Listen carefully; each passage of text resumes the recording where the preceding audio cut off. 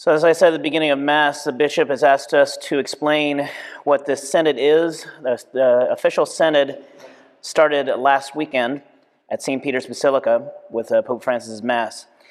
And a synod typically is a gathering of all the bishops around the world. And typically they gather together for some sort of specific theme, or maybe they're going to set a kind of a trajectory for the church, like different areas that we need to focus on. We did that in this diocese maybe 15 years back. We had a diocesan synod, and the Bishop Blair at the time used it as a way to kind of figure out what are the top areas we need to focus our energies on as a diocese, and how to go about doing that. But this synod is kind of different because it's not just going to have bishops and cardinals. It's also going to be having lay people and from different walks of life and different countries, ethnical diversity, all sorts of different perspectives. And the synod is a synod on really being a synod, and like trying to figure out how to bring everybody together, and I'll explain that in a second. Normally, it's a 3-year process. So the first 2 years are going to be preparation of the local churches all around the world, and then they bring their information and their people to the synod that happens in Rome 3 years from now. Now, we really don't know, and nor has the Pope said, what direction he's going in. There's no context yet. We haven't been told, like, these are the questions you should talk about, or these are the themes. We don't know yet. Pope Francis, when he gave his homily, I'm going to highlight some ideas of this. He kind of talks in a more general area, so we don't really fully know what his concrete objective is yet. I'm going to read, after a little bit of his homily, I'm going to give an explanation from a Vatican theologian and what he thinks is the concept of this synod on synodality. And then after I explain that, we'll have a little prayer together, and then I'll touch lightly on the gospel of today. So first, the Pope's homily from last week. So he opens up his talk saying that Jesus is on a journey where he walks alongside people. He shows us that God is not found in neat and orderly places, distant from reality, but walks ever at our side. He meets us where we are, on the often rocky roads of life. Today, as we begin this synod process, let us begin by asking ourselves, all of us, Pope, Bishop, priest, religious laity, whether we, the Christian community, embody this style of God, who travels the paths of history and shares in the life of humanity. Are we prepared for the adventure of this journey? Or are we fearful of the unknown, preferring to take refuge in the usual excuse, it's useless, or we've always done it this way? So he's kind of setting the landscape here of we have to be a church that gets into the rocky roads of life and all that entails. And he said there's 3 kind of aspects he focused on his homily: encounter, listen, and discern. First, encounter. The Lord is not one who stands aloof. He's open to encounter. Anybody that comes to him, he sits and listens and encounters him. And the Pope says we have to become experts in the art of encounter, not so much by organizing events or theorizing about problems, as in taking time to encounter the Lord and one another. Time to devote to prayer and adoration, that form of prayer that we often so neglect. Devoting time to adoration and to hearing what the Spirit wants to say to the church. Time to look others in the eye and listen to what they have to say. To build rapport. To be sensitive to the questions of our sisters and brothers. To let ourselves be enriched by the very variety of charisms, vocations, and ministries. Every encounter, as we know, calls for openness, courage, and a willingness to let ourselves be challenged by the presence and the stories of others. So that's the idea. He wants everybody to be encountering each other, where we are, understanding, being open, and to not run away from that encounter because it's uncomfortable or unknown. Then second, listen. Christ doesn't give, when he encountered, if you remember last week, the rich young man passage, Christ did not shoo him away. He didn't give him a non-committal reply or offer a pre-packaged solution. He did not pretend to respond politely, simply as a way of dismissing him and continuing on his way. Jesus listens to him with his heart and not just with his ears. And the Pope continues, are we good at listening? How good is the hearing of our heart? Do we allow people to express themselves, to walk in faith even though they have had difficulties in life, and to be part of the life of the community without being hindered, rejected, or judged? How much judgment goes on? How much judgment? He says we have to take the same path as the Word made flesh. And that means listening to the Holy Spirit. He always surprises us to suggest fresh, new paths and new ways of speaking. Let us not soundproof our hearts. So you encounter, and then you listen from the heart. And that takes time. It takes commitment. And that's what I think our Holy Father is trying to say with this whole Synod process. And the final thing is to discern. The Synod is a process of spiritual discernment, of ecclesial discernment, that unfolds in adoration and prayer and a dialogue with the Word of God. The Word that summons us to discernment, and it brings light to that process. It guides the Synod, preventing it from becoming a church convention, a study group, or a political gathering, a parliament, but rather a grace-filled event, a process of healing guided by the Spirit. So that's the essence of what he said. Now, as I said, there aren't very specific points. It's kind of a general kind of concept of listening, encountering, and trying to be on the rocky road of life with everybody. That's our mission as church. Now, there's a Vatican theologian that he's on the inside baseball with all this, and he kind of brings it out in a little more scholarly way, and I just want to read a little bit of what he said so you understand the point. The core behind the Synod is the centrality of the ecclesiology of the people of God, which was first introduced by Vatican Council II and has been emphasized many times by Pope Francis. This idea implies that the relationship between the people of God and church is not hierarchical anymore, that is, differentiated, but complementary. Meaning, implies the bishops need religious and lay people to accomplish their mission in the church. This is what co-responsibility is about.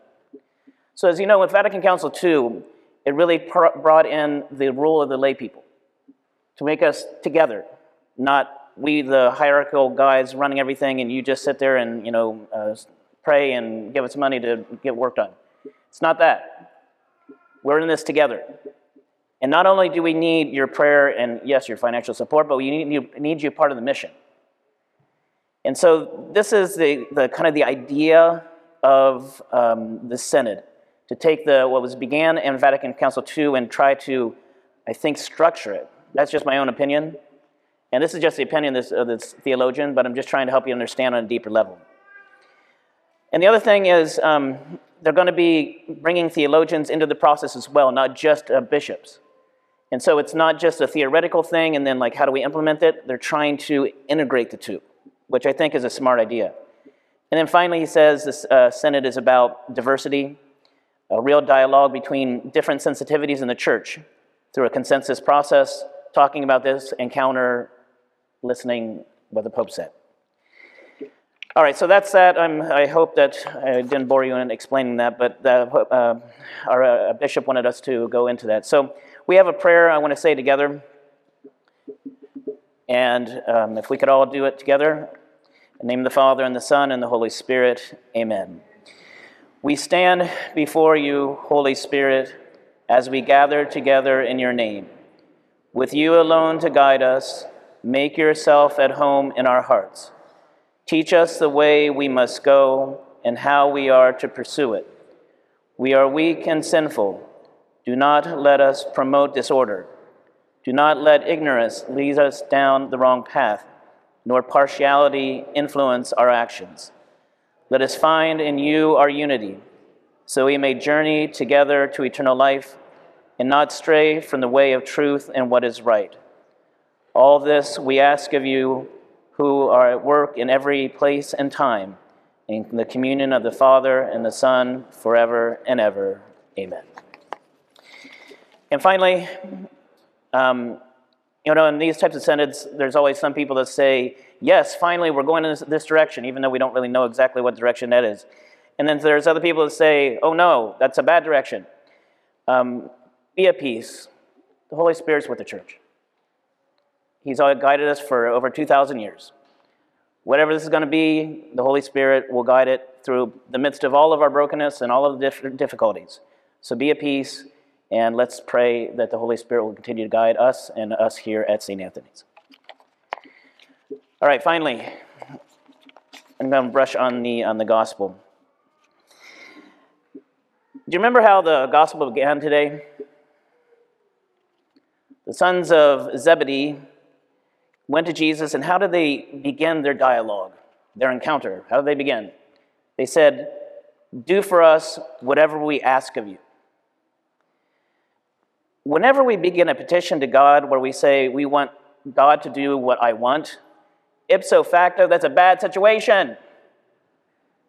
You don't tell God what to do. You don't demand from him.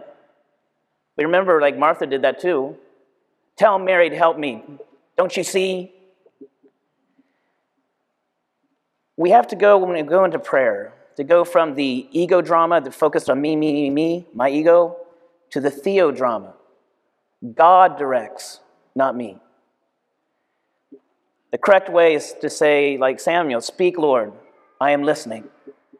That's the reversal that's essential in biblical theology. And then, what do they ask for?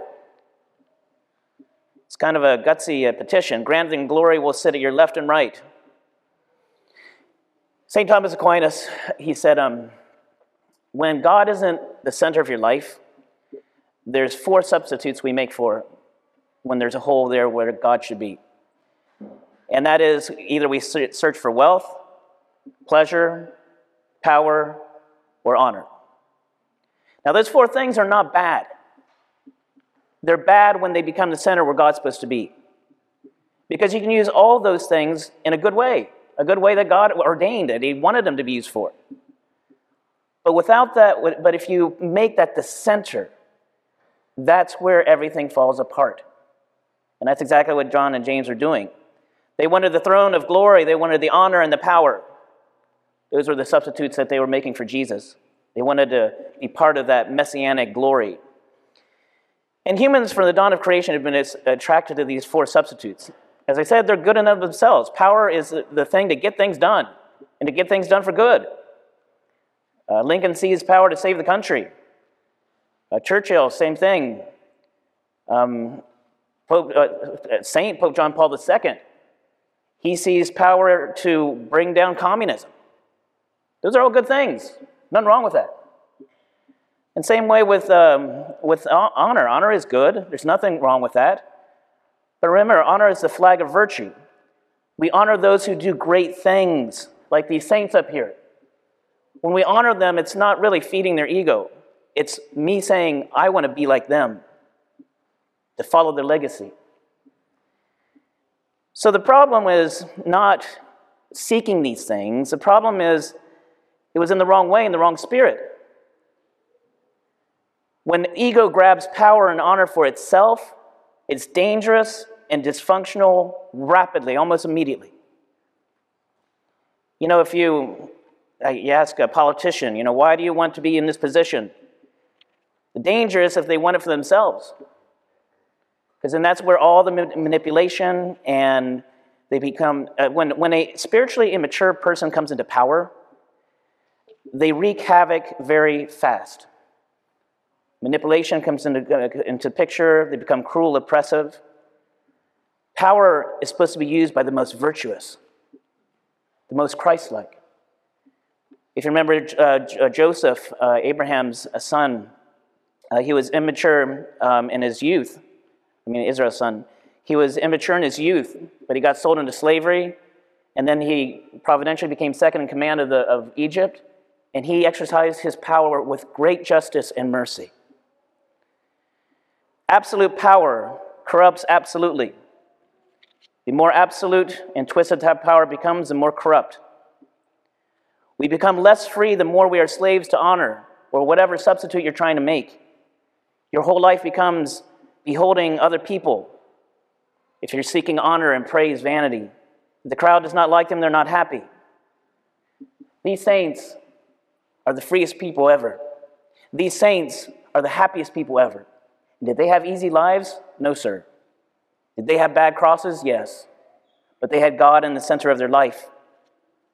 And the way out of this is what Jesus did at the very end. He took a little child and placed it in their midst. In the culture of Christ at the time, kids had no power, no honor. The child is not addicted to these for his own sake. And Jesus says, if you want to follow me, you have to be the slave of all. The greatest among you will be the servant of all. This is spiritual common sense. When you serve others, you become the least. You're accessing the real honor. The honor that Christ showed there. When we serve and sacrifice out of love for each other, that's honor. That's real power. And that is what we're called to do. To seek power for God's sake. To seek honor for God's sake.